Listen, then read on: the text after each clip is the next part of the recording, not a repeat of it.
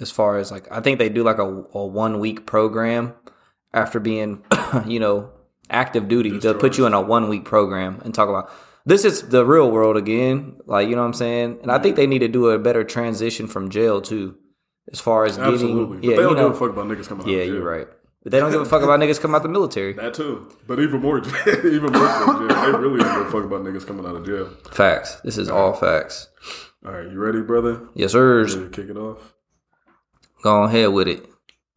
Let me see. I don't want to start us off. I love this song, bro. Play that shit. Have you heard this shit? Sometimes I go out by myself and I look across the water. It's gotta like. And I think of all the things what you're doing, and in my head I paint a picture. That's on the actual track. Oh, is it? Yeah, it's not. So she recording with the same shit we got? Actually, I think she recorded this like outside. She can sing like a motherfucker. Who is it? Why don't you come over? Stop making a fool out of me. Damn, Shantae, you could blow that thing. Why don't you come over, Valerie? Oh, yeah, she did a cover. That's hard. Valerie. I love when people cover this song, bro. It's super fire. Valerie. You can hear like I think they just did like a pop-up recording. Why'd you have to go to jail? Damn, if she's doing that fresh off the set, she's cold. Sale. Did you get a good lawyer? Yeah, she's fire. Did you pay that fine? That you were dodging all the time while you busy? I went to sleep at a normal time last night. Didn't do that right shit. Same, bro. I got some basketball in last night. Ate me some Taco Bell. Felt kind of dirty, but a little quesadilla never hurt nobody.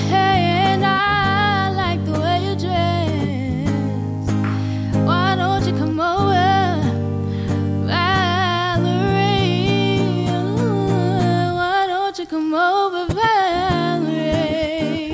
Yeah, I need her album ASAP. I've listened to a couple of her songs. Bro, she's fire. I like as far as her notes are cold. As far as like underground artists, I've been tapping into like singers. Yeah, not so many skills, bro. Yeah, you can hear me in the Whoever is playing those guitars, like the guitar. Yeah, he just went berserk. She's fire. What's good with you, brother? Hey, we back after a couple weeks of no action, but now it's all action. What's capping? I'm chilling, bro. How you been? Solid, man. I'm over this little ear infection, my childish ass. Let's just clear the record. I wasn't sure I had an ear infection. Long story short, I was at work one day, got some pressure in my throat, actually, like by my tonsil. Pause. Bro, nigga, fuck you. So then, like, probably an hour later, bro, like, you know that tube that go between your ear and throat? Mm-hmm. That whole shit hurt, bro, like, all the way to... And then it was like that for like a week straight. I've never had an ear infection before.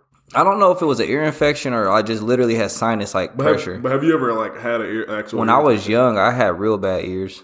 Like I had to get tubes in my ears and shit when I was young. Cause Landon's mom, she's had ear infection. He had a couple of them when he was younger too. He had a bunch of them. Bro, they say they hurt like a motherfucker. Yeah, I've never experienced it. I ain't had a toothache either in a long time.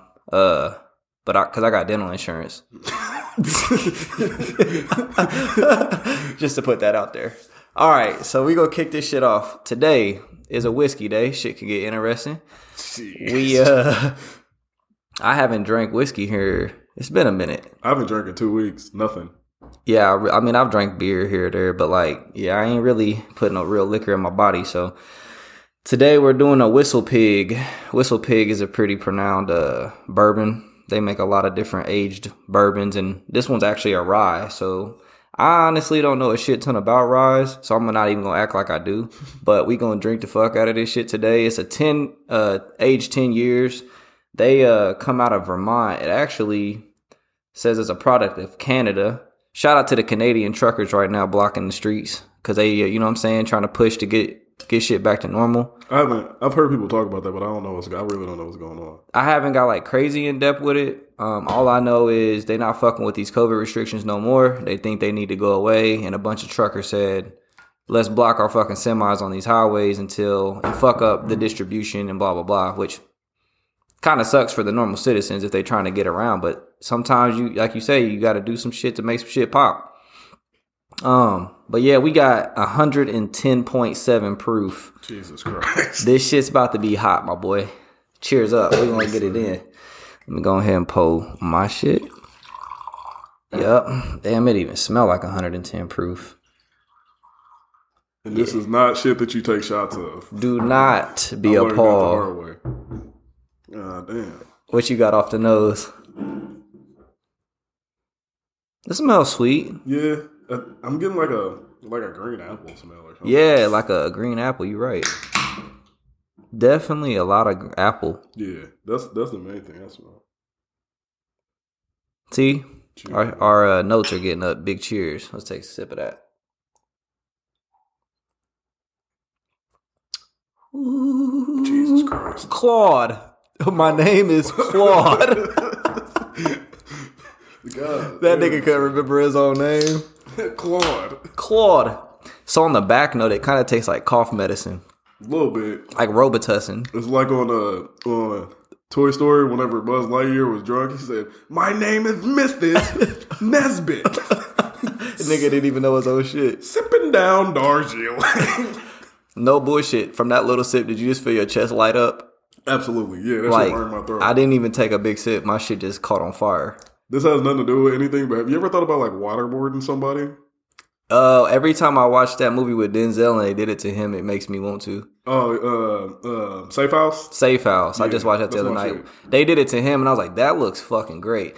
But the only thing is, like, can it? I guess it could. They could kill you pretty easily. I guess. Drown the fuck out of you. Because they got you laying back and they just pouring water like down both holes, bro. Yeah, that would not be fun. That's a terrible. Getting tortured sounds terrible.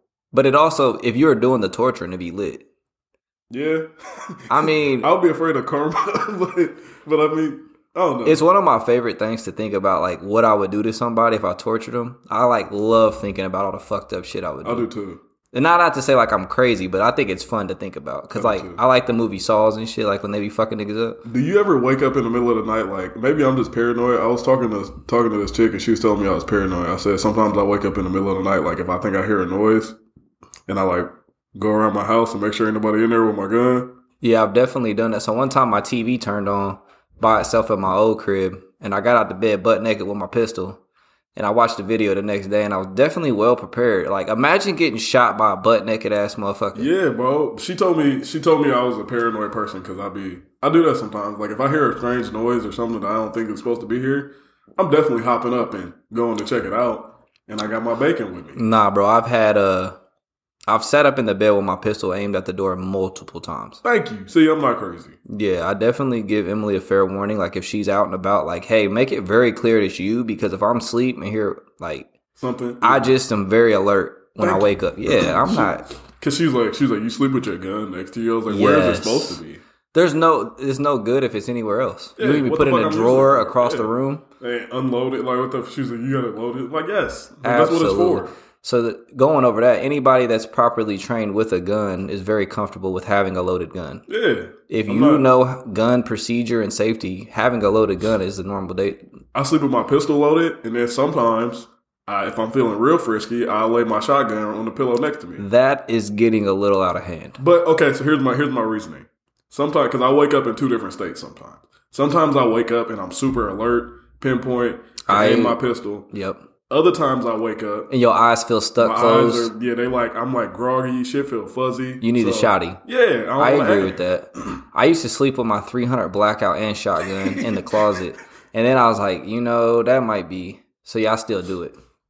For any of y'all fuck niggas out there trying to rob my place. Yeah, that's what I said. If a nigga happens to break, because I sleep with my door locked too. So like if somebody wants to try to come in my room, like I hear them before they get in there. I would say we would do that. But I got Milani.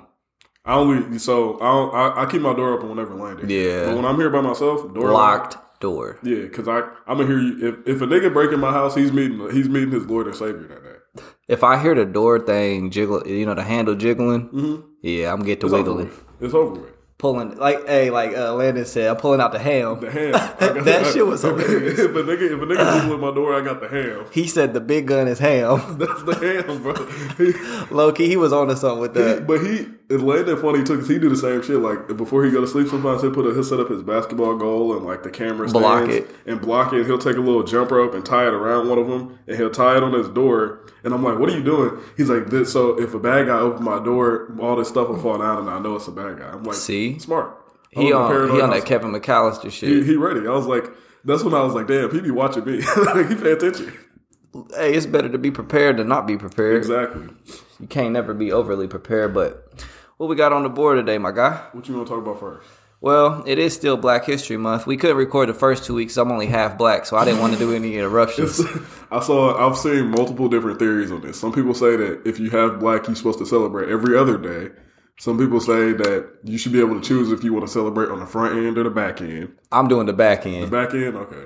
Well, I've been really celebrating, but, I'm going to promote the back end. I like the every other day thing. If I was mixed, that's what I would do. To milk it? Milking it out. Mm-hmm. But then I'll be forget what day it is and shit. You know what I'm saying? Now I could just go hard. Zoe got mad at me because I told Landon he could only celebrate the first half of the month. Now he's eliminated. Yeah. He's like, you're eliminated from the games. I don't want to catch him being happy about being black for the rest of the month. Ever since I found out I'm 10% Irish, I'm kind of excited for St. Patrick's Day. St. Patrick's Day, white people act the ass, bro. That's what I'm saying. I think, does 10% get me in? I think so. 1 out of 10 is 10%. Is like, enough. I'm actually feeling like I'm pretty Irish at this point, Like, I got even like little red strands in my beard and shit.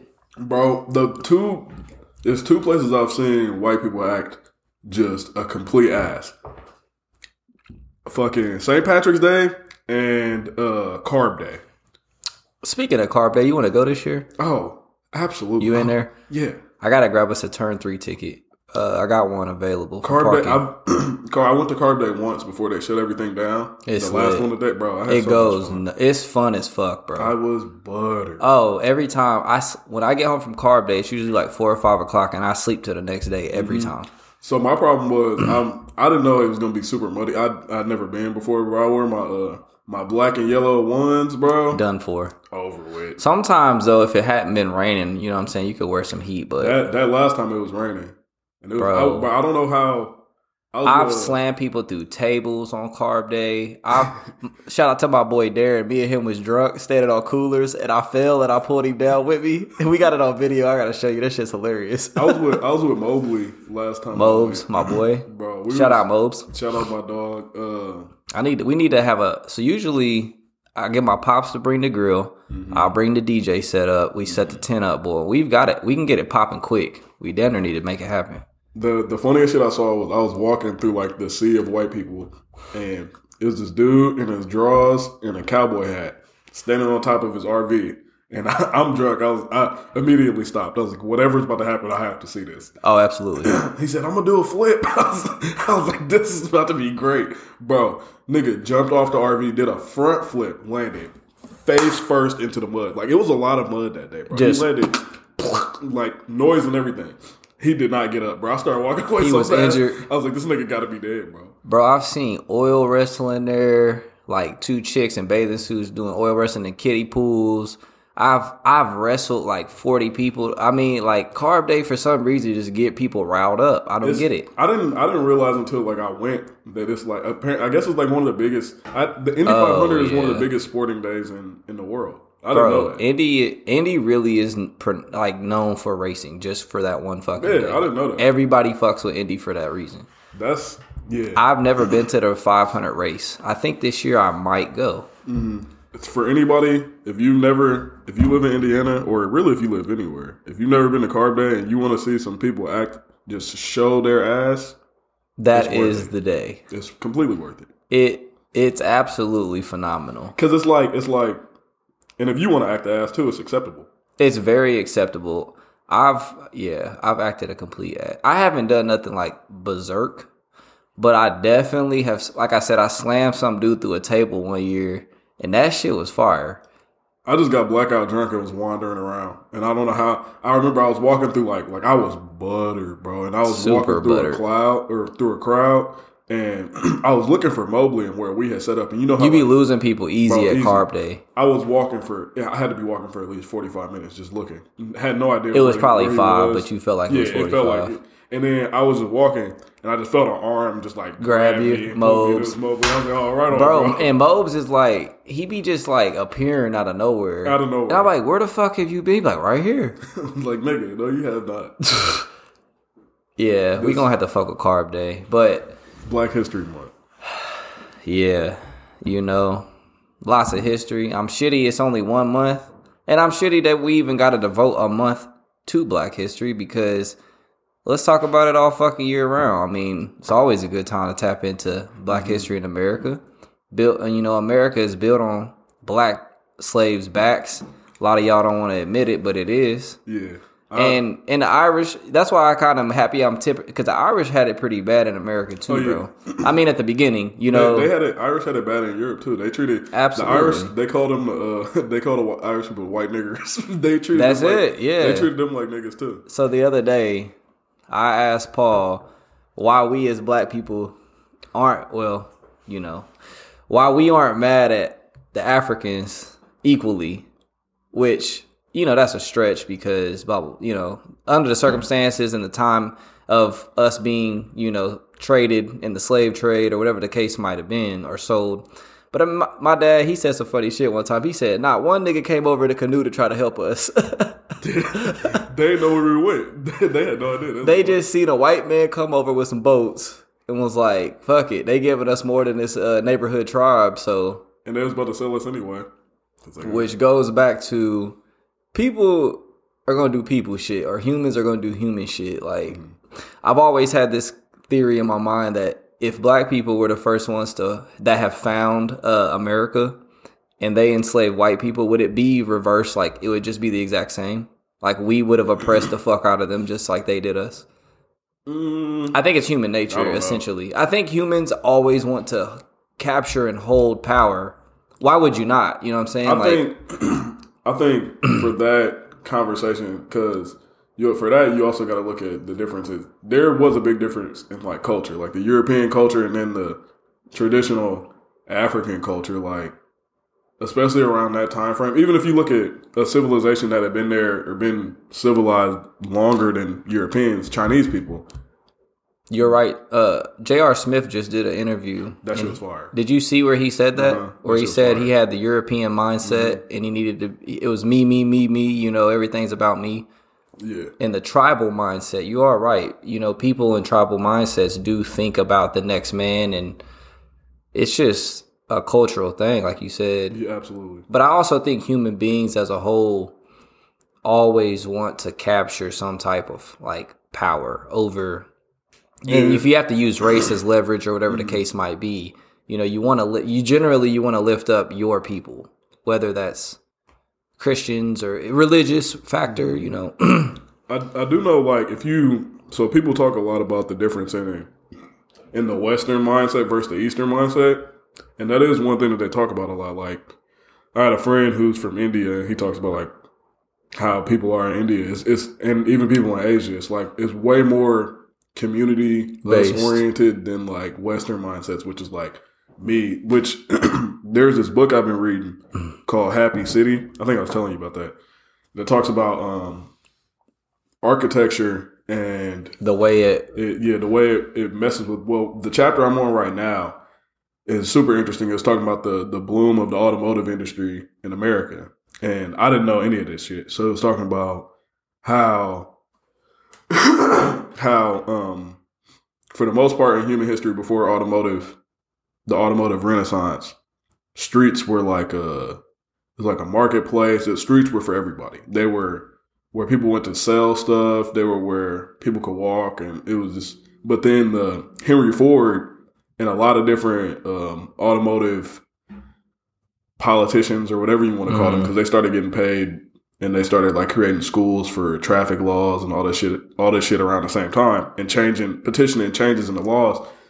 At the beginning, when cars were invented, I think the statistic was when cars were first created and sold in America for the first 10 years, there were an extra 200,000 deaths in the creation of cars, because you got to think, people early on, there weren't traffic laws, there weren't speed limits, there weren't right of way laws, which shit we take for granted right now. But early on, they kind of had it set up. It was pedestrian versus automotive driver, and it was two schools of thought and two law systems, and it eventually became what we know it today, to where like whenever a pedestrian would get hit early on, it was the car owner's fault. Mm-hmm. Then it kind of changed to where the onus was on the pedestrian, to mostly close to where we are now for the most part. Because I think don't they still go by the pedestrians always have the right of way law though? No, that's not. So it kind of, depending on what's going on, they made it to where for the automotive industry, it was like more of the laws there were penalties for the automotive drivers if they were to hit pedestrians, but the laws were more created, like stoplights and street walking signs were created to make pedestrians stop and allow cars to have the right of way for the most part. Isn't that wild though, how vehicles can culturally change completely a whole community? In Brazil, the dude that wrote the book, one of the cities there, they outlawed the use of personal vehicles for 3 days out of the week. They turned a bunch of places like where intersections and shit were, they changed them into community parks. They took away, for extra land, they started taking away driveways. They started doing a bunch of different stuff. And then the actual, like in surveys they were taking to people, their happiness went up. There's another thing in this book that talks about the serotonin, or whichever one is for the dopamine. I forget which one it was. They both, I think, play a factor. If you study the brain chemistry of somebody who has an hour plus commute to work versus somebody who has less than that, there's I think it's like a 20% difference in their dopamine levels. With the person who has to travel longer? Theirs is less. Oh, so if you can get to work quicker. Yeah, so the longer your commute, the less happy you are. It's pretty much, which makes sense. Nobody wants to drive that fucking long to go to work. And it was just funny. It was just talking about. It talks about. It goes in depth. It talks about city building and all this type of shit. Who would ever thought civil engineering would play that much of a factor in our? It's such a push to, you know what I mean? Like you wouldn't even think that is a factor. Mm-hmm. But when you get done with this book, you definitely let me get that, because it's mad interesting, because it just talks about pretty much the basis of the book is the dude talking about how we've gone about building our cities incorrectly. He talks about the districts and how having more spread out districts obviously increases average commute time for the people in that city, but having a more centralized like downtown district adds to happiness for the residents. It adds to family bonding. Yeah.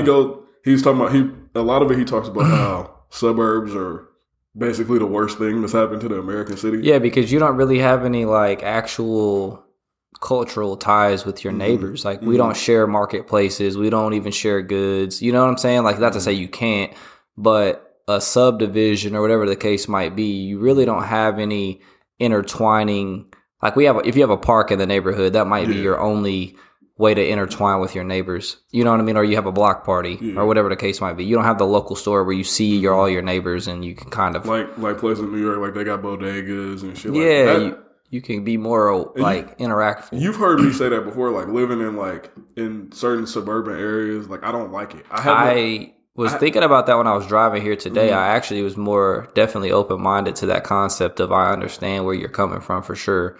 Because out where I live, don't get me wrong, it can be peaceful, but I do feel like it takes a aspect of my life away as far as like the depth of just having neighbors that I can communicate with. I feel like I feel very like segregated from the world, and I feel like I'm in my own little bubble. Like I said, there's pros and cons to everything. Do I have, solace and peace? I do, but I also don't feel like I'm interacting with people that I mesh with. I feel like I'm very segregated out there by myself, kind of, which is kind of dope. We could roll into a cool conversation that goes into redlining and how they develop cities solely based on keeping the black community separated from the white community, specifically Chicago. I've heard that the south side of Chicago was designed specifically to be its own area for black people, and how the highways route around it. You know, I need to read more in depth. You might even know more than I do about the situation, but this book goes into that too. It talks a lot about homeowners associations playing a big part in redlining and keeping black people out of certain suburban neighborhoods too, because just culturally, like from the way cities were set up before, when they started building all these subdivisions, they started having rules that were you know how, like, I don't know the word for it, I guess exclusive for minorities. You know how, like, in certain clubs they'd be like, no sneakers, no hoodies. Basically they were doing that shit with homes, saying trying to keep black people out of certain areas and places. They would only implement homeowners associations in new subdivision builds in suburban areas. And that changed the dynamic, because for people that were trying to get away from black people and their property values were declining, they would go to these new created subdivisions where it had all these homeowners association laws to keep black people out. And then they would weaken the restrictions in places closer to inner cities. That's why in a lot of American cities, if you look urban, closer to downtown, more dense areas, it's mostly minorities. It was designed like that for a reason, because the further you go out, there's all these laws, these rules, and this is super interesting. This book it sounds phenomenal. It talks about a bunch of shit that I never really. It makes me pissed off. I have an HOA in my neighborhood where I can't have my trash can outside my house. And I can't even put a fucking barn in my backyard. It was funny because the dude was talking about because this is early 1900s. He's talking about, okay, he's from Brazil. He was the mayor of Titty City. Titty. No, he was the mayor of goddamn Rio de No, it's another, or it might be Colombia. Wherever the place is where it's less like super famous for coke in South America. Colombia. Anyway, he was talking about how America is built off freedom of individual, all this other stuff. But he said slowly but surely, if you look at the early 1900s, how they started kind of subtly chipping away at that identity of Americans. He said it started off by changing the laws for the streets. It was no longer a community, because before there weren't street laws. You could set up a fucking shop. You go out there, sell whatever you wanted to. The street was for everybody. It was a community belonging to everybody. So they started to You didn't have to have a fucking permit. Yeah. And all that bullshit. So they started they started chipping away at that, giving people certain rules for the streets, giving it kind of the more wealthy people who could afford vehicles at that time. Then because early on with vehicles, like I said, wasn't any traffic laws. They started chipping away at that, taking away the freedom from people from that. Then they even started taking away the freedom for owning your own land in your home with homeowners associations. Yeah, now you can't even do what you want with your own property. And he was talking about how it was funny how America bases itself off freedom, except for all of these little things. And you're paying to give up your own freedom. Like, I am paying yearly for a homeowners association, which they try to convince you is a good idea because they plow the streets and we have like a community pool, but I can't put a barn in my backyard. So I'm giving away my freedoms and collateral for them to plow snow off my fucking streets and put some chlorine in water. And paying them. And I'm paying them money for this. That's the psychological aspect of. Now, you have the reverse of people who are like, okay, well, if you live in an HOA, at least you are keeping your property value up because you don't have people who are trashing their house. Like, you have to keep your grass cut. You have to follow restrictions. It is nice for that aspect because you don't have a neighbor who's fucked his whole house up and he's got a junkyard in the front yard. And now you go to sell your house and everybody that comes looks at it is like, what the fuck's going on here? And There's pros and cons to fucking everything. But he was just talking about how Americans place this fake emphasis on freedom. But it was funny. He was like reading the fuck out of Americans. He just started talking about, well, y'all have such an emphasis on freedom, but you have this, and this. No, I agree with him wholeheartedly. You really can't do shit free. Yeah. Like, at least over in Germany, they have like an Autobahn where you can fucking go as fast as you want to go. Here, ticket city, boy. Man. Tickets everywhere. But yeah, like I want to go 100 through a school zone. Well, I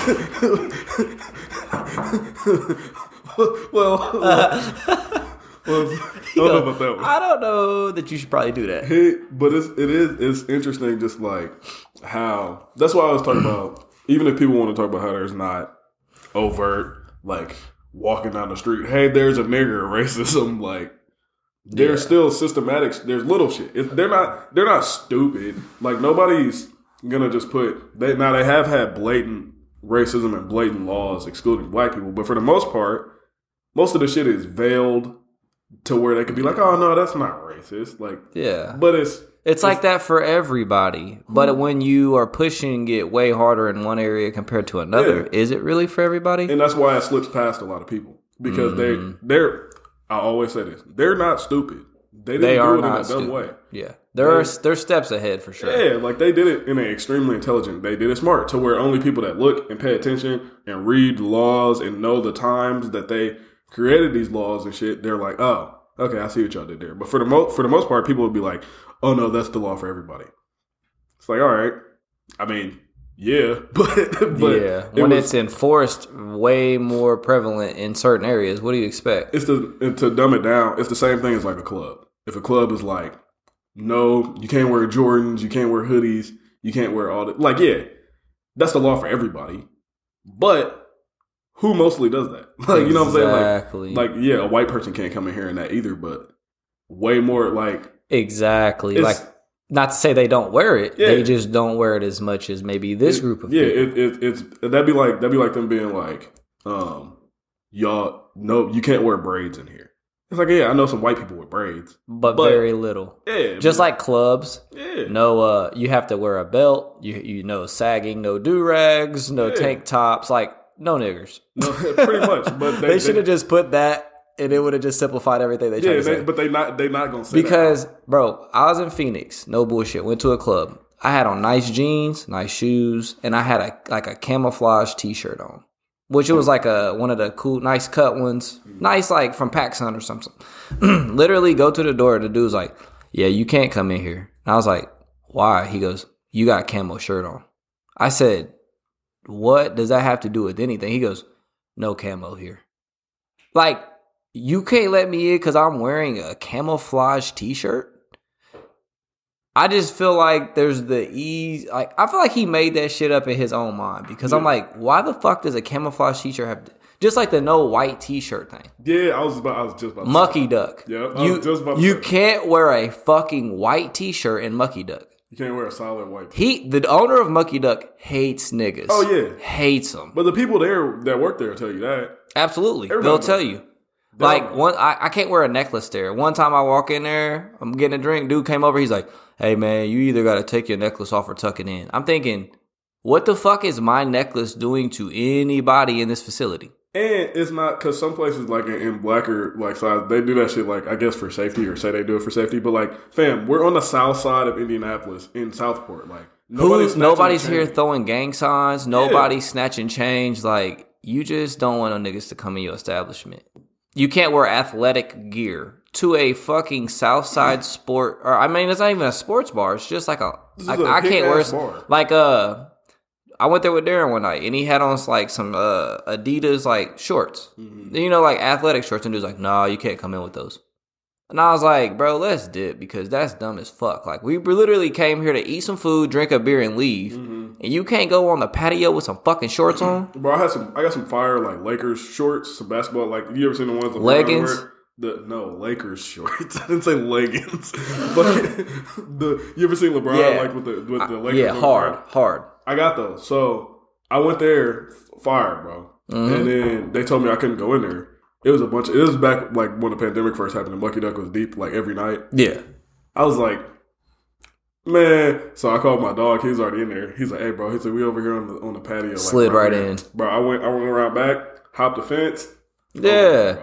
The part that the white T-shirt thing throws me. It's dumb as fuck. It's a white T-shirt. What the fuck is offensive about a white shirt? Niggers. I just think even white people wear white T-shirts. Yeah. That's the part. That one right there is a rule that I cannot and will not ever under. I could see if he said no wife beaters. Mm-hmm. I think it's a no streetwear thing is what I think he's. Nigga, you're not running this fancy club. No. If the owner of Mucky Duck is listening to this, fuck you. That's why I've knocked people out on your property, and I'll knock your ass out too if I knew who you was. Fuck him. But like we said, I ain't going back actually. And if I do, I'm fucking some shit up. I ain't been back to Mucky Duck in forever, bro. Shout out to Aaron. Shout out my dog that's banned from Mucky Duck forever. Low key, you might have been on to something. Yeah, I want to be right there with you because fuck Mucky Duck, bro. Yeah, They're not getting no more of my money. You was a pioneer. Yeah, you're the pioneer. Shout out to Aaron. You're the pioneer of fuck Mucky Duck, brother. He really is, dog. But like, it's like there was so much shit in the world. Like, it's just, I don't know, man. Camouflage shirts, white t-shirts, the do-rag. Like, there was one time I went to a club downtown and the dude was like, can you lift up your shirt? I'm thinking he's looking to see if I had a pistol on me. So I'm like, yeah, no problem. He's like, yeah, you can't come in. I was like, why? He goes, you don't have a belt on. I said, what the fuck does me having a belt have to do with anything right now? At all.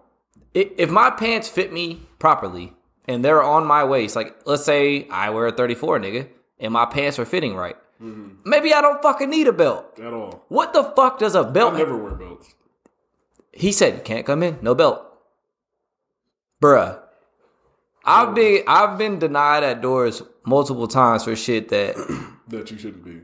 And that is the shit that I'm talking about. That's why the arguments like even when you do this shit, I hate when you be like, well, that doesn't mean you can't live your normal life. Like nobody's telling you can't. I hate that argument because I'm like, yeah, you right, but that's not the point. Like that, your pops you're right. Arguing with me about that. He's like, nobody said you can't go out and do stuff. I'm like, duh, nigga. Yeah, like, you can't. Nobody's saying you can't do stuff, but they make little veiled shit to make it more difficult. Little restrictions, and the more we get into depth, I think I gotta remind myself of the shit that I've even had to deal with. I'll be trying to remind you. You be getting on my nerves. You be pissing me off. That's what I'm saying. Living in I'm moving out the suburbs this year. Fuck it. I gotta get away. It's fucking me up. Bro, when you texted me that day at 9 a.m. talking about why are we bad at white people instead of Africans? I was like, this nigga. I didn't question it like that. I said, why are we not equally as mad? Because I said, they sold us. They never came back to rescue us. He was like, well... They didn't know. So I said, oh, well, I guess if you don't know, then you have no accountability. Yeah, some bullshit. I mean, I'm still equally kind of shitty. They never came over here to say, hey, man, like... But they just didn't give a fuck. So that's another conversation. Let's be honest. That's a whole nother conversation. Like... Slavery was very popular at that time, too, though. But Africans don't claim African Americans. Like, when they come... That's a super fire conversation I'd love to have with you right now. When they come over... Because if we go over there, they don't even like us now. No, they don't like us. They don't... And then they get upset if they're grouped in with us when they move over here. There's nothing I'd love to see better than an African dude whoop your ass. Fuck African niggas. African niggas dress trash, bro. They breath be hot. So. They be wearing flip-flops with jeans and shit, bro. One of them got my fucking credit card information from a taxi one night. I'm going to beat his ass when I see him. But and I don't really know. Like, we could talk through it. Like, I don't know why they hate niggas. Like, I've never understood it. I think they don't want to identify with us because, for one, they don't even want to reconcile with what happened. They like, fuck you niggas. Yeah. Basically. Pretty much. You get what you get. I've never been able to understand that. But there's still, I think, a hidden envy of, I think they thought, damn, they're going to go over there and get fucked up. That'll be the end of that. Now they see LeBron James clapping baby powder. And they like, you niggas is successful.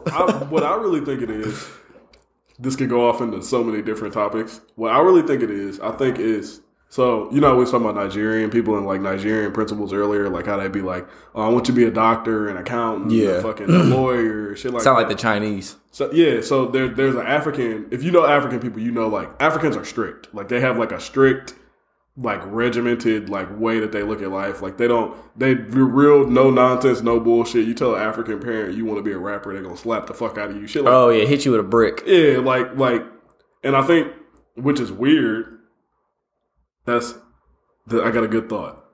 Bust it. So they have the more traditional mindset of like, once you get a good working job, a normal thing, which is probably good the more I think about it because don't do anything that's outside the box because you might fuck around and end up doing nothing. Yeah, exactly. Be safe here. So, but then they see African Americans and niggas over here want to be in the NBA, want to be rappers, want to be shit like shit that they would imagine is less untangible things. Not in their realistic. mind. Like they're like, you want to be a fucking singer. They're like Giannis, who? Like, go to fucking college like that. Yeah, I think that might be. I think the Chinese too, or even Arabic people, a lot of them are more traditionally bound to get their kids to do more, let's say, realistic things. Everybody but us. Everybody but us is more like, hey, as a child, yeah, little Eddie, you can go to the NBA, but how about we work on you being a pharmacist? And then you got us that's like, nah, nigga, you going to the league. J. Cole talks about that. He's like, he in one of his, I think it's off the KLD album. I forget what song it is. But he's talking about, it might be Windows. He's talking about Fire. But they only got 12 spots on the Pistons. Exactly. I think I looked it up one day. Only 5% of college athletes go professional. I think it's less than that. I think it's around that. Let's just say 5. I know for NBA it's less. Let's just say 5. You talking about just like all college? Yeah, let's just say 5%. For NBA, it's like 1%. Because NBA is a lot less slots. Let's just say overall college to professional. How hard is it to even get a full ride to college? Less than probably less than 1%. Even really good high school athletes are not getting. I mean, some of them get to get a full ride to like Duke or Notre Dame. That's or Purdue, D1. Hard. D1 is like 1% of. And then you take and cut that to so your chances are now you take that into mind. And then how hard would it be? How many rappers out of millions really blow up to be a real famous rapper? The odds, we're talking odds here. So if I tell my son, you could be an NBA player or a rapper, but maybe he can, but his odds are probably very slim. But if I say, hey, you could be a fireman, a pharmacist, these are actually tangible things that if I say you get good grades in school, you go to college, get a degree, you can actually become this. I think, like you said, they're playing this traditionally safe route of don't have these big dreams because your chances are very slim. You're going to end up being a broke boy, and we're going to have to help you, and we don't want to. Well, and then I'm kind of conflicted with that because I also, like we talked about earlier, like big dreams, telling people big dreams. But then I think it's risk. I think if you are a person that's dreaming big and you can accept the risk that you might fail, or like, I don't know. I say never kill anybody's dreams. If my kids want to be famous and blah, blah, blah, I'm here to support that. My job as a father is to make sure that in the background they understand the risk and they understand the odds. And the only thing I can do is make sure they know that part and that they know they have to have a backup plan. Always go to school first. And that's something that as a parent I want to be very strict upon. Go to school first. If you do go to college, like even a lot of these basketball players, pick a something that's actually a usable degree. Because if this doesn't pan out for you, then what? Now you got a degree in some bullshit. That's why I hate people that say you shouldn't have a plan B. I'm like, no, you should always have a plan B. I'm like, that's stupid because, or like, I think people I hate the idea that you can only put your all into plan A and that's the only way you can be successful. It's like, no. You can have a plan B too. You can have B, C, D. And there's nothing wrong with that. That to me includes intelligence to know, okay, plan A may not work. And people contradict themselves because those are the same people that are like, they're like, well, you're not confident in that. I don't have a plan B, but then those are the same motherfuckers that say, if you shoot for the stars and miss, you can still land on the moon. Like, nigga, the moon's a plan B. Like, what are you talking about? Exactly. That's just a runabout way. People just say stupid shit like that. But like, I'm not as big on school for this. I'm big on school. Let me explain. So if I see a lot of people that go to school for bullshit degrees that don't pan out to nothing, they end up doing something that's not their full degree. I plan on at a certain age, whatever age I deem him to be, like responsible and able to really like understand and grasp these concepts. I'm like, look, if you want to go to school and we're going to pay for school, I will pay for your school. I will pay as much as I can to help you survive and focus on school. But you need to have a concrete, solid plan and direction that you want to go. I don't want you to just go to school to get drunk and fuck bitches, and because you can do all that shit without not going to school. Like you come work for me, work in the trade, and make hella money, and then we don't have any debt. You drive to Bloomington and or drive wherever to go do that shit. But like, if you have a solid plan, like I want to go and be a lawyer, it's gonna be a long road. It's gonna be a lot of money. I'll be like, okay, if you want to go and be a lawyer, I will help you to my greatest ability. We're gonna try to get you scholarships. We're gonna try to do this, that. I'll pay for your room and board. So you don't have to. You can focus on that, and you might get a part-time job, whatever. But if you come to me with a real concrete plan, like this is what I want to be, this is what I'm going to college to be, it's a reasonable which route. Is super tough on the contrary because, you know, in high school, I think my personal opinion, 3 out of 10 kids really know what they want to be. You're right. Fuck, I mean, at 18, I had no clue. I mean, I ended up doing what I do now, but like, fuck, I didn't know what I wanted to do. I knew I didn't want to go to college. I knew that. I did know that. Actually, I knew I wanted to go to the Army. I didn't know what I was going to do after that. But I tried to go to the Air Force. I thought that would have been a great venue for me. I had a fucking hernia. Didn't know about it. Couldn't end up going, which everything pans out for a reason. But the military is a great tool for anybody, I think, fresh out of high school that isn't sure of what they want to do, because then you get some more time to think about it. You get some structure. You get to learn how to live on your own as an adult. And then you get the funding to go to school in the future. I think it's just a great opportunity. Now, we could go into a conversation of how the military is not a good thing for people. For some people. For some people. Me, I know if I would have just went straight into the trade after I graduated, I would have got fired and got kicked out. Yeah. My mental wasn't prepared. And I try to explain that to a lot of young dudes fresh out of high school. I'm like, this is a grown man job. It's not no show up when you want to, blah, blah, blah, fuck off all day. You have to show up and produce or you will get eliminated quickly. Yeah. They're not playing about that shit at all in construction. Even me, when I first got in. The military probably helped you a lot, huh? It did, but even like after that, like whenever, because I started working where I'm working at in 2017. Mm-hmm. And even then, like, which a lot of that I contribute to relationship issues and a lot of other shit. But like, I was missing work all the time. I was doing all type of shit. And the dude he's actually the son of the dude that owns our company. I was working under him. Like even though he would get shitty at me sometimes, he would tell me off and like all that other shit. Like he never fired me. He kept me there, even though it was plenty of times where he could have fired me and got rid of me and just I would just been. Is he white? Yeah. That's my dog. He cool as fuck. So like, there's some. But that's when I started realizing this too. Getting into the trade a lot, I started realizing a lot of, and I'm sure you've experienced this too. A lot of older like white dudes. For younger black men that like show some sort of potential, they love to take you under their wing. They love it, bro. I don't know why. It's weird.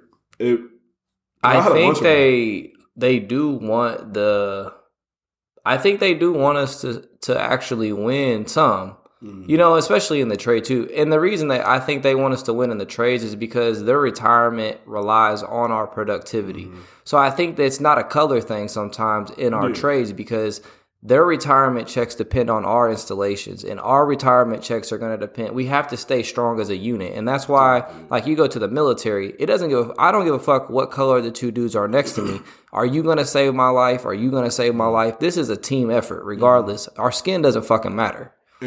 It creates a complex, like, especially for the military and even for the trade. It creates it really starts to blur your lines of what you think racism is. Because you still have these people, it's so weird. You have these people sometimes I had to check a bunch of people, like saying like little racist shit. Yeah. But then at the same time, on the same token, they might say little racist shit, but then those are people that would, if I was like, hey, I'm in an emergency, like I can't pay my rent. They would help you in a heartbeat. Be like, here. Same people, right? Same people. It's weird. Everybody has conflicting issues. I think certain people will die on certain hills, but I think at the end of the day, people are good people once you get to know them on like a real level. Like you said, they might say some racist bullshit, but if you actually needed something, they would be there in a heartbeat. It's weird.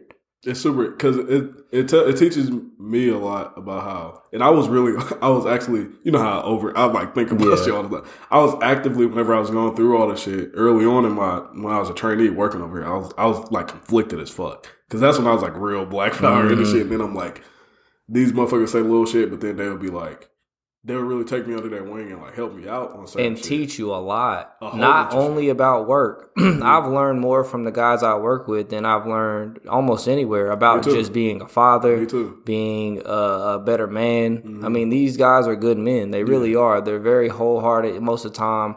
Not to say everybody in the trade is good people, but you meet a lot of good role, you know. It's all different shades. Life is not.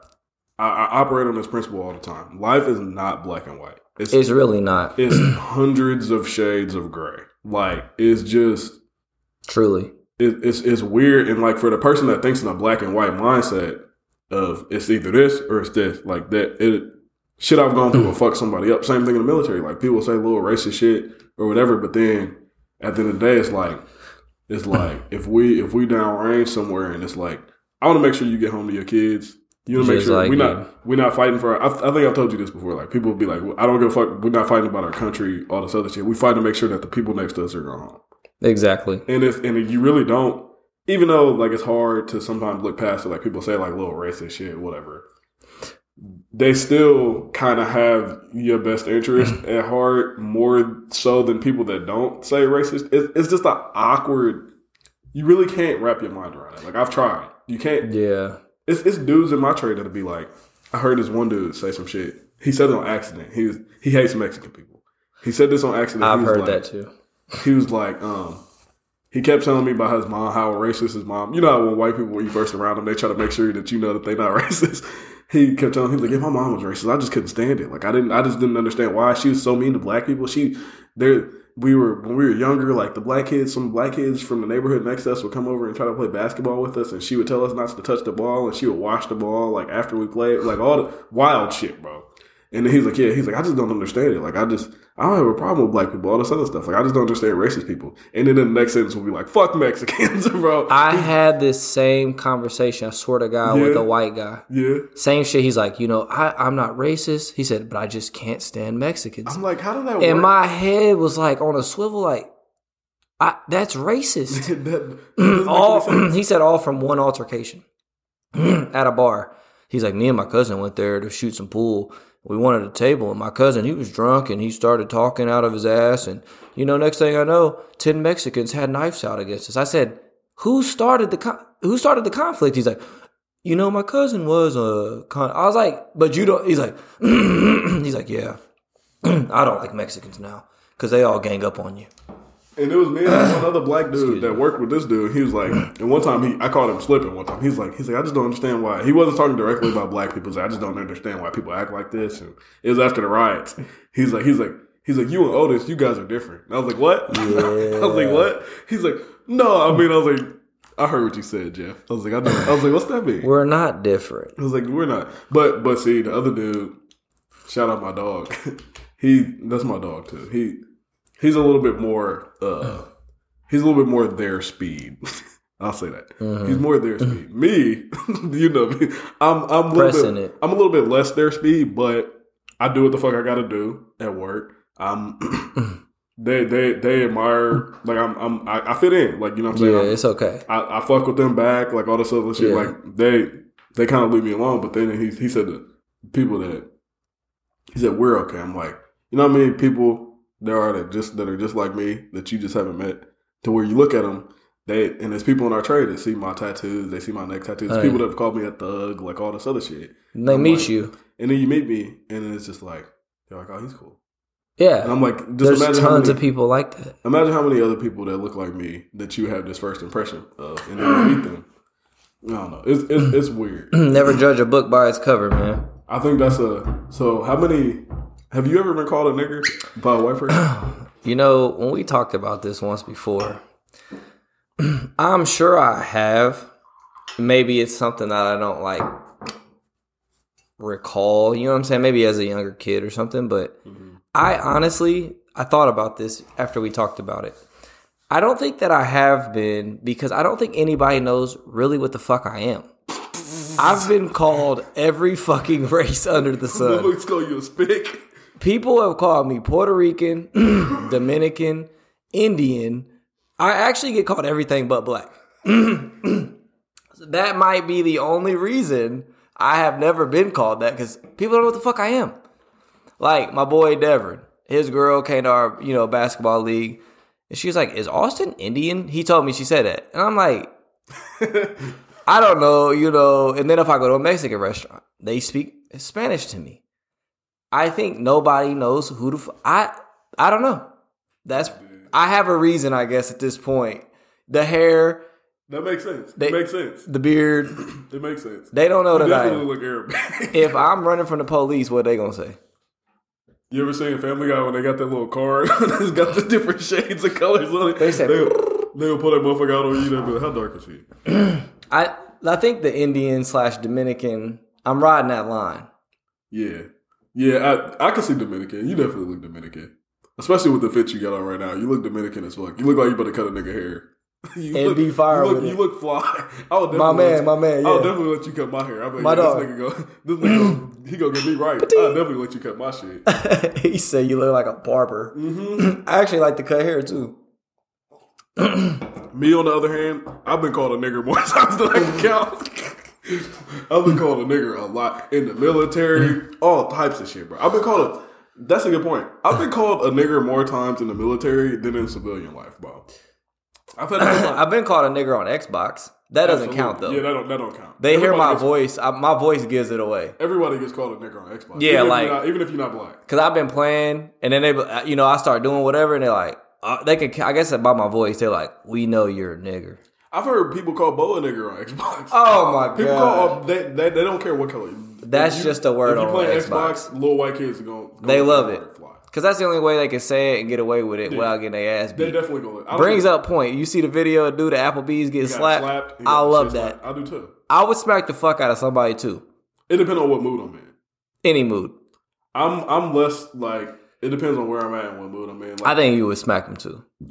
Probably. Yeah, let's get past the bullshit. If an old white dude call you nigger, he said, there's a difference between black people and niggers. Yeah, I'll probably yeah. Which I hate that fucking...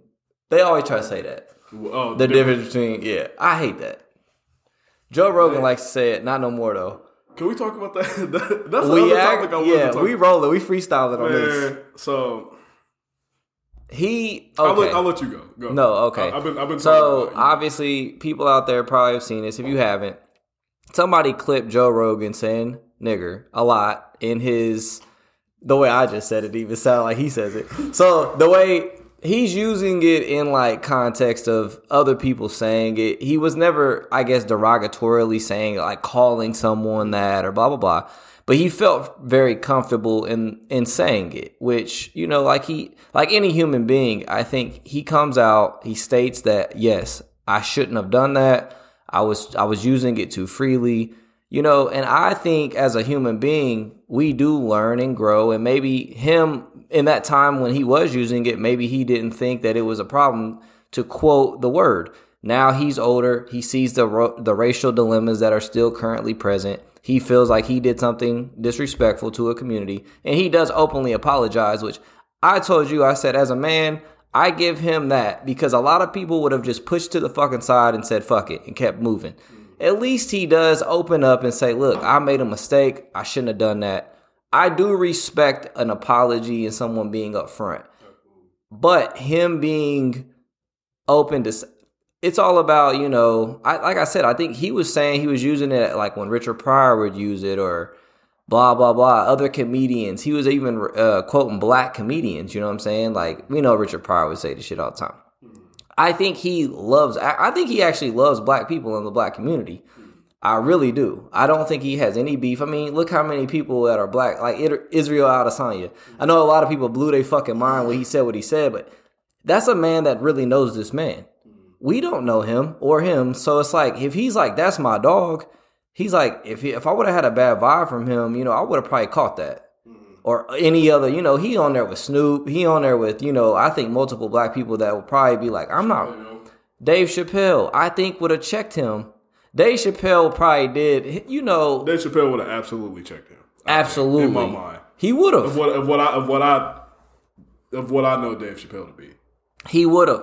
We can't sit here and act like he wouldn't have. Mm-hmm. He would have checked him. Now, even the ape or the gorilla or the monkey thing. That was the wild one to me. but so for that one, and they clipped that one, but like at the end of that one, he started talking about, he's like, right after he said that, he's like, damn, he's like, that was racist. He's like, I take that back. He's like, that was racist. Do you see how they don't put that on social media? And he checked himself. He's like, that was racist. He was like, that was fucked up. I shouldn't have said that. He's like, I shouldn't have said that. He's like, and I ended up having an amazing time with like all the people in that movie theater. He's like, it's one of the best experiences I ever had. My thing, because I looked at it in my perspective, I looked at it, I thought about it for a while. I was like, man, I can't be a hypocrite. Like I deleted like all of the like episodes off my Spotify because I thought about it. I was like, I can't support some shit like that. Like even though I like Joe Rogan and I like the content he puts out, I can't support it. And I was gonna leave it at that. Mm-hmm. I started thinking over the next few days. And I was like, man, like that's such a binary way of looking at it. I was like, I should go more in depth with this. And I came to the conclusion, I'm like, okay, I don't know this man. I don't know him personally. Like maybe I don't believe it, but maybe he's racist. Maybe he doesn't like black people. But then I was like, here's the excuse I came up, or not excuse, the reasoning. I was like, okay, let's say he's on the off chance he's racist. The people that he has on his podcast, specifically, I pointed to one thing for black people specifically. There's a guy named Josh Dubin that he has on all the time for the Innocence Project that frees black. Josh Dubin is openly talking about how bad our justice system is. He's a lawyer. Towards black people. He deals with the Innocence Project. Yeah, the Innocence Project is fire. If anybody, you want to look into more of their work there, it's at Innocence on Twitter. I don't know what their Instagram is, but I know at Innocence on Twitter. They deal with a lot of cases of wrongfully imprisoned black people and Hispanic. Any ethnicity, really. For like people get long ass sentences for shit that they flat out did not do. They deal with all of those cases.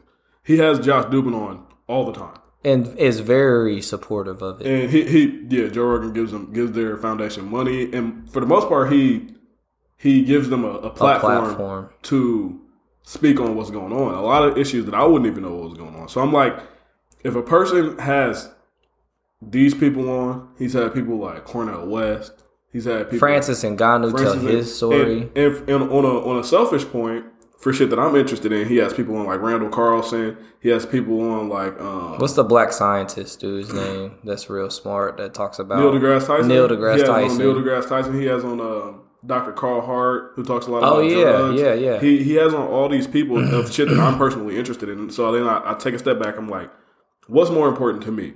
Even if I don't like the person that owns this, is it more important for this information to get out, or is it more important that he said some words, which he said in different contexts than what people believe? Is that more important, or is this information that he's disseminating? Which is way more important. He's let Kanye sit on there for 3 hours essentially and speak his mind. But this is shit that like to where I'm like, I would argue with somebody if I was sitting across from them. People who would take all the Twitter shit and be like, Joe Rogan's racist, like this your man. But that's what people do. They don't never listen to one episode of this man, see that clip, and they run with it. That's what people do with everything. We can't do that shit. People let Twitter think for them. That's ultimately the like this dude at work. We were talking about it. He's like, I can't believe he did all that. I was like, I asked him, I said, have you ever listened to one episode of Joe Rogan? He's like, no, why would I? I said, so you can know what you're talking about. Mm-hmm. The fuck do you mean, why would you? If you have such an opinionative, thought process on this, at least know who you're talking about. You're not giving the dude any chance at all. You're seeing one clip of something he did and you're automatically being judgmental. Mm. That's not right. That's why me and you, like, when we talk about it, I always talk about, like, I even listen to people that you know. I hate, like, I listen to them. And that's so important because it's like, I hate, for anybody that does not know me, I hate Ben Shapiro. And Candace Owens. Fuck her.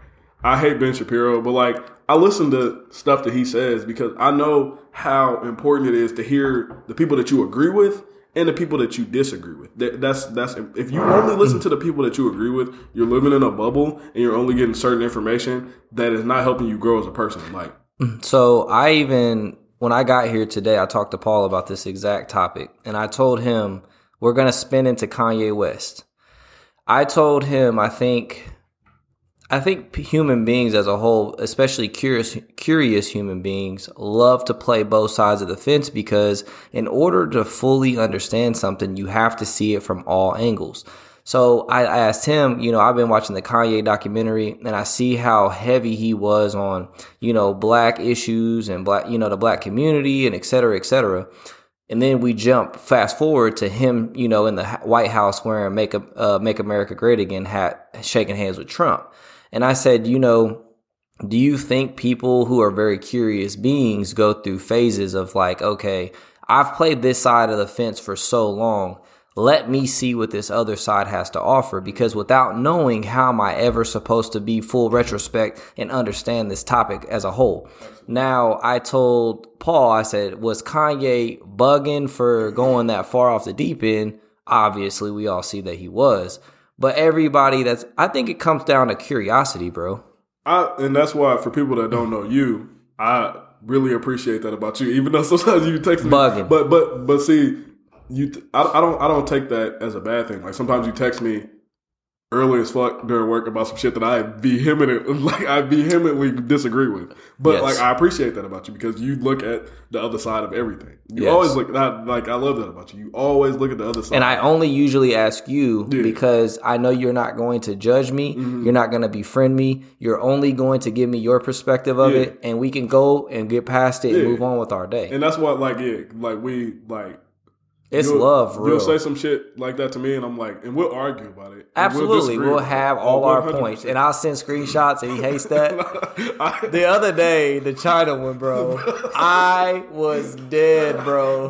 But that's because I know you. And I've researched it somewhat after that, like you said I would, and I do. Yeah. You give me that at least, though. You're like, okay, you're going to take time. You're not arguing with the fool. No, I know. And I will research shit after you say it. Whatever points that you stand on, I know that might be where you stand right now, but even no matter what I say or no matter how heated the argument that goes into, I'm like, this nigga's gonna go look into what I say. I'm not gonna just stop there. He's not gonna just go with what he said and just like that's it. That's why I can talk to you because I'm like he's gonna go. I'm open-minded. You gonna look into both sides. I read into Chinese and black issues for like 3 hours the day following. Yeah, and I knew you was gonna do that. I do because it's only fair. Yeah. I'm not going to die on any hill, especially when I'm not educated. But me sending Stephon Marbury statue had me dead. But I don't. That's why it's important to like have conversations with people and get to know people because I know that about you. Yeah, but like we friends, so that's different than like random other people. But like I know how you are, and I know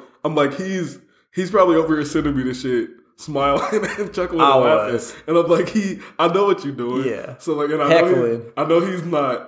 It doesn't make me mad because I know who you are, and I'm like, yeah. But this is a curious person, and this is a person that's going to seek out information and knowledge, and you're just, and even me sometimes I can get settled into a viewpoint, and then even like when me and you argue about certain shit, and I don't agree with you, I'm like. Let me go. Let me go look at this nigga's talking about.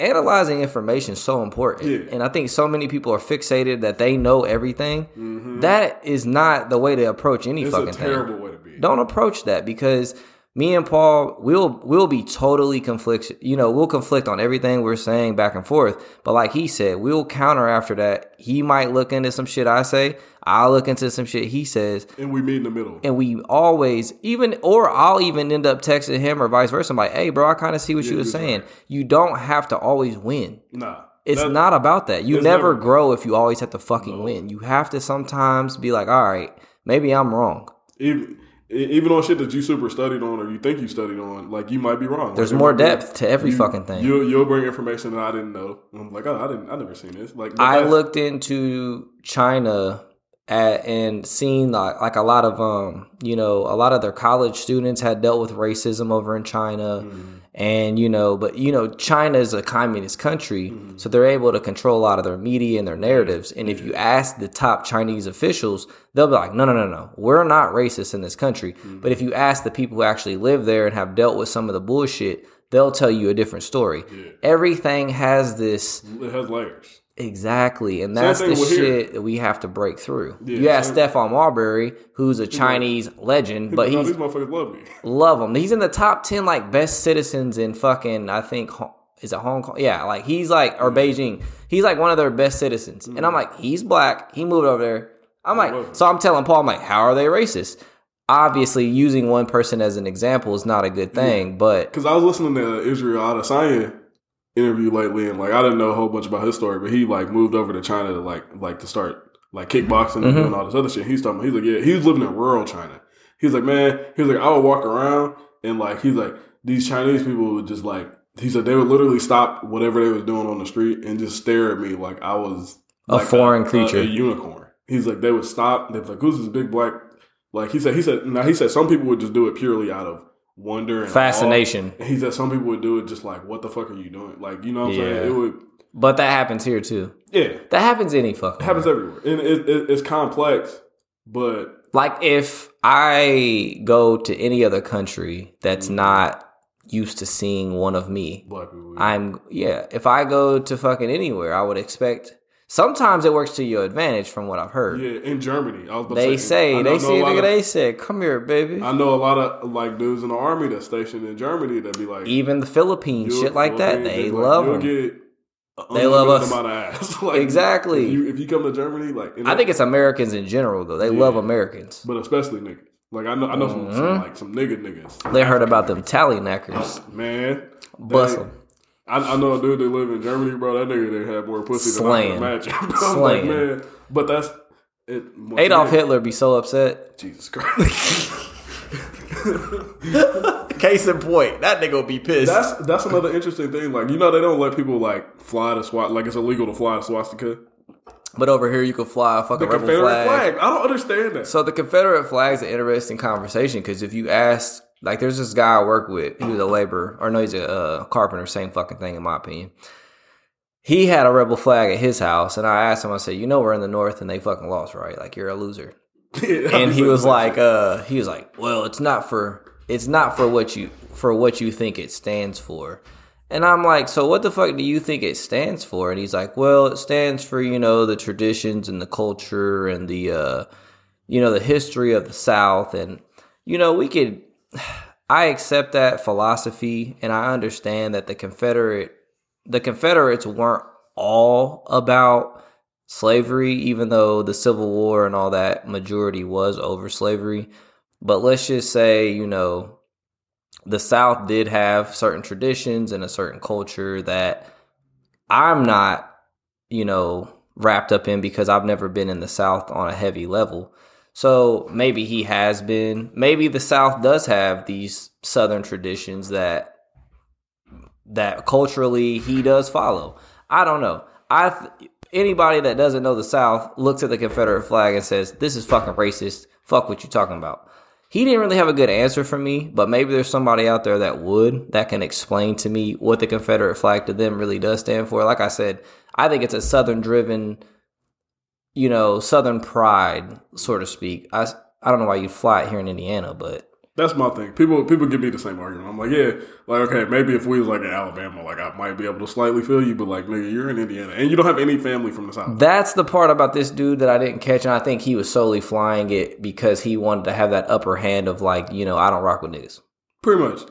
But I feel like but he never treated me bad in person. But you also, I feel like a lot of people also do that shit, like just to like be like, oh, I'm a rebel. Like, you know what I'm saying? That too. And I also want to bring this weird point up. Not weird, but do you feel like the lighter skin you are, the better you get treated? Without a shadow of a doubt. So I guess Chinese, the more I read into the Chinese shit, they said even their own people who are darker skinned get treated worse. Same thing with, interesting topic too, going along with what you're saying. This goes into Hispanic people too. Like I know a lot of people, like I have Hispanic friends to where their families will like own a company or something, and then like they'll have kids. And so these are, if you know Mexican people, like there are different shades of Mexican people. Like there will be a Mexican person that's damn near the same color as me, and there will be a Mexican person that you can't tell the difference between if they're white or Mexican. Well, I don't know. I mean, it's genetic shit. I'm not a genetic biologist or fucking whatever, but they'll have kids to where like some of the kids will look more like what you would normally think Mexican people look like, and then some of the kids will look like white. I have a friend that their family is just like this. Like they got kids that look straight Mexican, and they got kids that look like damn, there's no way you're Mexican, you're white. But apparently, in Mexican communities, the children that look more fair skinned and white, they're better treated. They end up owning the company, becoming faces of the company or whatever. They ended up inheriting whatever the parents had because it's more like they just look whiter. So they're considered the prodigal children or whatever. And same thing in Indian culture, same thing in, like you said, Asian culture. Like everything about dark skin, like they just treat you different no matter where you're at, the darker your skin. Like when I first seen Canelo Alvarez, he looked white. That's how my friend looks. He was white. That's how my friend looks. I was like, who's this? They're saying he's Spanish. I was like, this is a white dude. Yeah. Dude speaks fluent, Spanish and blah, blah, blah. But it goes, what's funny is Sammy Sosa. Sammy Sosa, well, I guess it's not only just him. Is Sammy Sosa Dominican? Mm-hmm. Cuban or Dominican? I think whatever the case is, I guess that they pay to have their skin whitened as like a tradition. And I think this even goes to Michael Jackson. As far as they see lighter skin as being more godly or appreciated. And I wonder where this like all started. I think it's in history. I think it's what we think it is, like because they do the same thing, like in a lot of places in Asia. They do skin whitening creams in Japan, China, all over the world, in Africa too. They like the lighter you are, the more suitable you are for society, and they do. And the thing I always find interesting is people that talk about it like this. Like they talk about, well, you look at pop culture, and you look at all the things that are black that are bad looking, that are white that are good. So you have something like black magic, black cats are unlucky. You got things like the black market. Yeah, the black market. Yeah, and then you got things like little white lies. Yeah, like, and then even in heavily white Jesus in heavily altered versions. I want to be clear when I say altered versions of the Bible. White is cleanly. Pure. Clean. Even in the dictionary, you look pure, clean, trustworthy, all this other shit. You look at black. Evil, bad, dark. Deceitful, like it, but it's a depiction. Back to the little things. It's ingrained to think that. And then. Because when you see a real dark motherfucker, you like, he must be up to something. Mm-hmm. But then you see like Pee Wee Herman. You like he wouldn't be shit, but he really a child molester and a dark dude. Like is a great father. But that's cultural conditioning. But it's not just that type of shit right there. It's not just in America. It's everywhere, all over the planet. That's why I said it's an interesting conversation because this is something that's a global thing. We've talked about that before. Like when I talk about why does the whole world hate niggas, like. It's just really why does the whole world hate dark skin? That's even a better question. Like why is dark skin? Is it the melanin that like actually is making people closer to our creator? Because obviously the first people were Africans. Like, is that like the devil actually working against God? Maybe. Is that a deep thought? Yeah, because I mean, if you, like you said, if you think about it, for the most part, if you talk about the origins of humanity, which some people like to fucking argue. Well, I would argue partially too, but. So what we understand, I'm not even going to get into all that. What we understand the origins, and most people understand the origins of humanity to be like Mesopotamia, shit like that. We're known to come from right in that the area. equator. Mm-hmm. Like, and wherever you want to say it is, right around the equator, cradle of civilization, where it was warmer. So in that climate, you would need darker skin. Because that's just how you would evolutionarily. Well, the sun, you can't take a dude from, let's say, an Irish guy and put him in Central Africa. And you can, but he's going to be fucked up. It's all about vitamin D because in that area where the sun is abundant, you don't need as much intake. You don't need, So your skin basically deflects it. Your skin is shielding you from more vitamin D. That's why a lot of black people are vitamin D deficient. Vitamin D deficient. All my black people in America, especially in Indiana, places where there's not a lot of sun. Please take this information. Take vitamin D. Please go get your vitamin D levels checked, people, because a lot of y'all don't know out there that it's linked to anxiety and depression and a bunch of health issues. This is something that I can say right here, right now, has changed my life. I was low on vitamin D. I started to supplement it. Also, B12. Do not let your B12 levels get low. These are things that are critical for your mind, for your development, everything you do, your energy levels. Everybody out there, if you get your blood work done at your doctor, say, can you please add a vitamin D and a B12, panel to my blood work and check those levels, because you probably are low and these are directly affected to depression.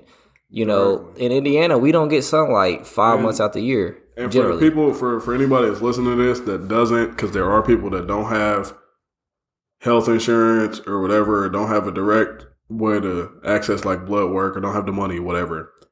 If you go on Amazon, there's a store called Pure Encapsulations that sells fat soluble vitamins. There's a vitamin D, 10,000 IUs. If you don't know your exact vitamin D levels and haven't been to a doctor to get them tested, if you take one capsule of 10,000 IU vitamin D every 3 or 4 days, you will keep your levels at a sufficient amount. I'll be the first to tell you, when I first had my levels checked, I think the range is like 33 to like 80 something in the normal range. I was like a 28. Let's say I supplemented, sat in the sun, all that for like a year. Blood levels checked the next year. I went from a 28 to like a 38. Let's just say you can supplement very heavily, I think, before you could become like 2 vitamin D toxic. There's toxic levels, but you have to take like an obscene amount. A lot. And the best way is obviously the sun. The way that the body synthesizes vitamin D through the sun is amazing. It's the absolute best way to get vitamin D. They always say, if you can, every single day you need to be in sunlight for 15 minutes, because that little bit of sunlight synthesizes vitamin D, which is critical for the body. Obviously in Indiana, it's not as easy, but in the summer, man, y'all that are always in the house, go sit outside for 20, 30 minutes a day and just let that sun hit you. It helps you. It makes you feel good. It helps your mental. Sit outside and read a book. Sit outside, just listen to some music. I'm a huge fan of just being outside. That's why I golf. Yeah. Playing golf allows me to do something competitive, also be outside, and you can get fucked up. And then in the winter, if you can't get outside, like a lot of people, especially living here, supplement. That's all you can do.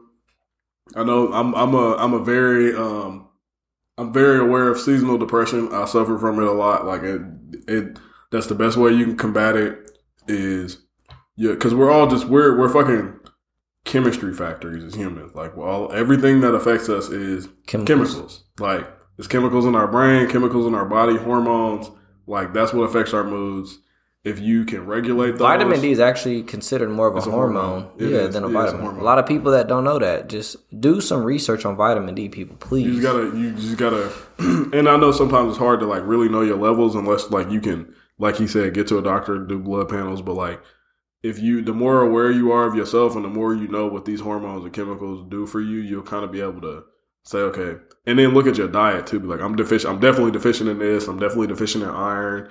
I'm deficient in fiber, vitamin C, like whatever it is. If you know your diet, you know how your mood is, how you feel, you can work around that a little bit and try to do the best you can. If you can buy a Gucci belt or a Gucci bag, you can get a blood panel done. That's a fact. Take care of yourself first, people. I mean, I know we out here wanting to flex and buy nice shit, but health is wealth.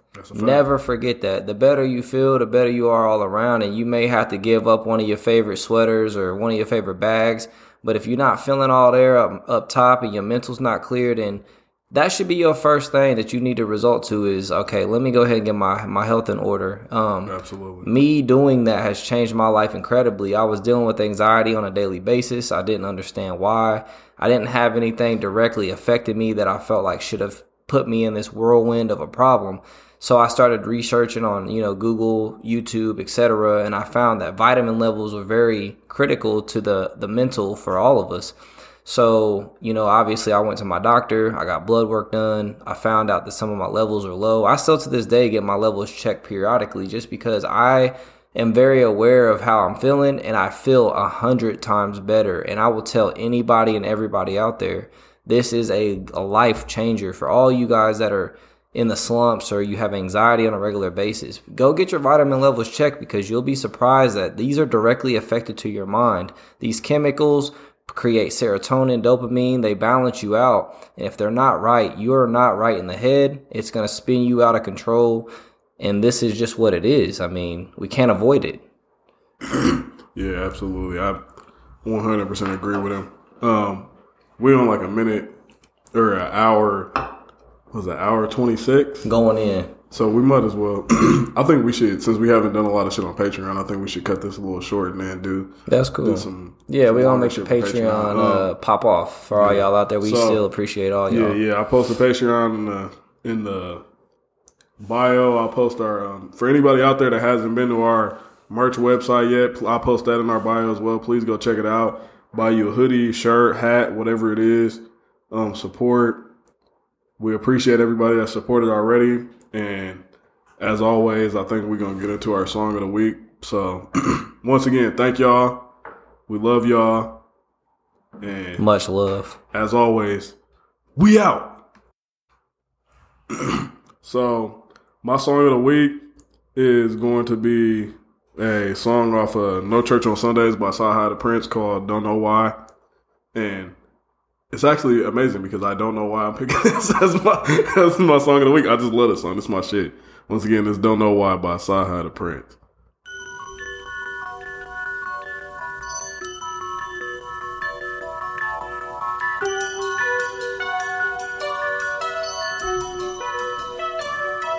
Don't nobody know why.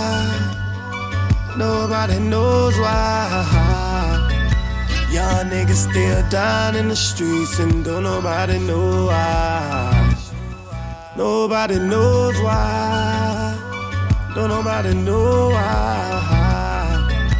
Young niggas still dying in the streets and don't nobody know why. Sci-Hi, 38 snub hugger. Jealousy is a motherfucker. Swear these niggas will kill they blood brother. All for the love of the money and gangs plus the drug hustle. But let me say this before the judge judges. Why must the thug suffer? We already getting it out the mud puddle. Then on top of that, the flood struck us. So before them boys cuff us, or we lose our life to these blood suckers. Rather meet the Migos at the Fudd Ruckers. Back when I had a plug on the little guys. Served it while the kush dry. Bought two but took five. We call that paying hood ties. I'm from a place where the good die. Young turn boys to men. It's so hard to say your goodbyes. Man, this shit done took lives. If you died with your hood ride, the only time you got the goosebumps was at a book drive. Posing for my mug shot, make sure you get my good side.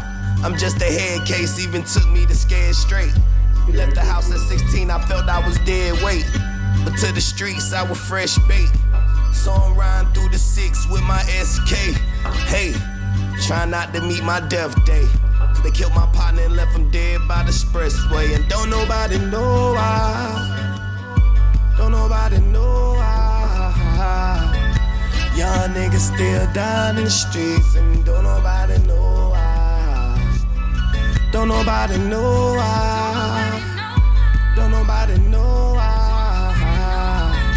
Young niggas still dying in the streets and don't nobody know why.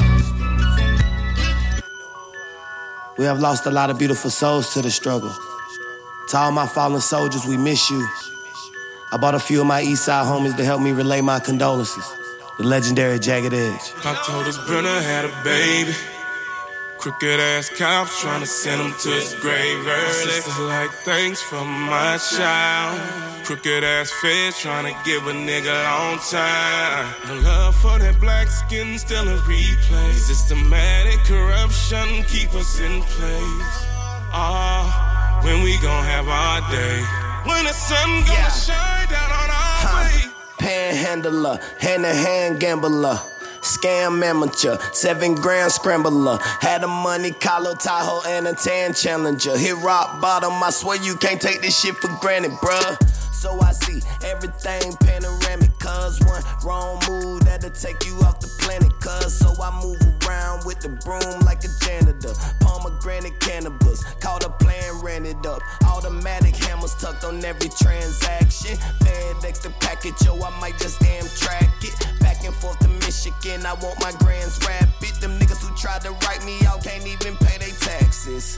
49, I was told to mind your business, nigga. I seen some shit Jehovah ain't even witness, nigga. 96 Explorer got so many stash spots. I told the cop you never find it like a Sasquatch. A good lawyer lower cases if your caps lie. So I showed up in court, me and Matlock. Ha, beat the case and did the red top. For all my niggas who didn't make it out the trap spot. Don't nobody know why. Don't nobody know why. Young niggas still dying in these streets. Don't nobody know why. Don't nobody know why. Don't nobody know why. Young niggas still dying in these streets. Don't nobody know why. We was just some small timers. With the jail, nothing major, we was all minors. They tried to tie one of us to the gun, but it's funny cause now all my niggas eating off China. Keep a stick for the haters trying to chalk line us. It was like hide and go seek, but don't let the law find us. I done forgot more than you ever learned. So when you speak on my name, put me up there with the all-timers. What you know about me and your connect? At a small diner, talking murder over waffles and corned beef hash. On a clear black night, like Warren G had. He was dropping off some bags on the corner he had. Some youngin' ran up on him. He had on a ski mask. My OG shot him through the door, left him on the street bag. Then he asked me for the check, but not an actual check. For those who not in the streets, just know that mean cash. I'm from where a zone is a zipper, and your tone is your trigger. Where your wife is your bitch, and your homies your niggas. In my city, I'm legend. On my corner, I'm chipper. Running from the red dogs, we holler Clifford. I had all the red bras and all the strippers. We broke every fed law that's in the system. I had a dream walking out the county in burgundy slippers. And right before I was about to hug my sister. Hey, fuck, nigga. Don't nobody know why. Don't nobody know why. Young brother still dying. Young brother still dying. Don't nobody know why. Don't nobody know why. Young brother still dying. Young brother still dying. That was Don't Nobody Know Why by Sahara the Prince. Straight pressure. I love that song so much, bro. That shit is straight pressure. What was your song, DMX? Look Through My Eyes. So I've been on this like DMX kick lately, just reminiscing, man, and appreciating his music. And really, I think a lot of people, I was watching a lot of his old interviews the other day and just like soaking it all in and the intellect and what he'd been through and like just who he was as a person. So I just want to pay my respects, play one of my favorite songs by X, and just, this is off his first album. Anybody out here, y'all probably ain't even heard it, but it's called Look Through My Eyes by DMX. I see your eyes on fire. Judge not, that should be judged first. Fire nigga.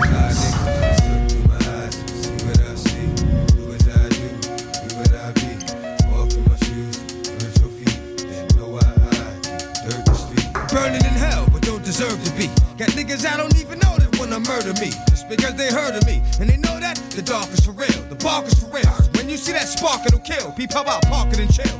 Take it over there, walk with it. From Mayo to Cali, Baltimore, back to New York with it. Come through flying, up 129. Up the school street, cause I come through mine. Barking my dogs, get at me, nigga. Get at me, nigga. With the deal is, never forget what real is. The cat that used to say X is the best, no he still is. Can't help but feel this. Putting goosebumps on your arm. Take it there if you want, but I lose chumps with the bombs. The calm before the storm. Dr. Jekyll and Mr. Hyde, and it's getting warm. Feel me, yo. Feel me, yo. In my eyes, see what I see. Do as I do, be what I be. Walk in my shoes, hurt your feet. Then know why I dirt the street. Yes. Look in my eyes, see what I see. Do as I do, be what I be. Walk in my shoes, hurt your feet. Then I can understand why y'all niggas are scared of me. And why the big dogs never wanted to play fair with me. Cause I leave blood wherever I go, wherever I flow, wherever I blow. Niggas will know I can go, feel me, yo. What is it about the dark that gets niggas when they about to spark, about to bark? Take it to the heart, cause it's real like that. Give them chills. How do I make them feel like that? Shit is real.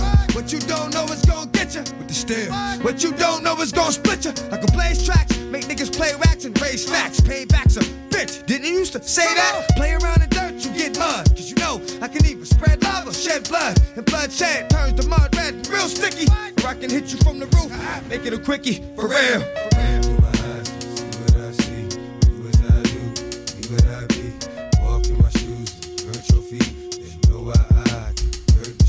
Yes! Look in my eyes, see what I see. Do as I do, be what I be. Walk in my shoes, hurt your feet. Let you know why I do. Dirt the street. I bear my soul, niggas wouldn't dare. My role gives a nigga hard to go, but with a hole.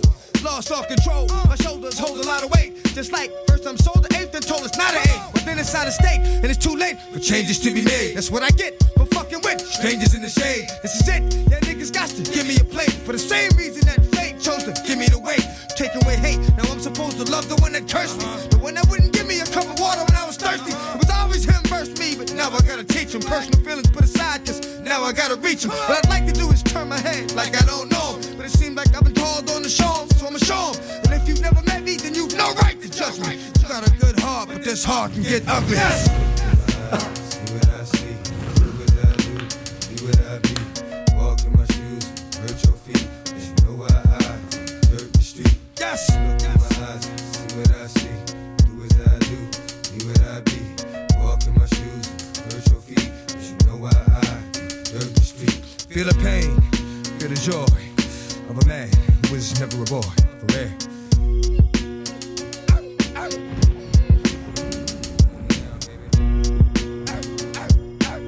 X was hard, bro. Nigga wrote all his own shit. Like a motherfucker, bro. I got mad respect for that. On to the Patreon. Yeah, I gotta pee real quick. We can keep recording. We talking about that Kanye shit. Kanye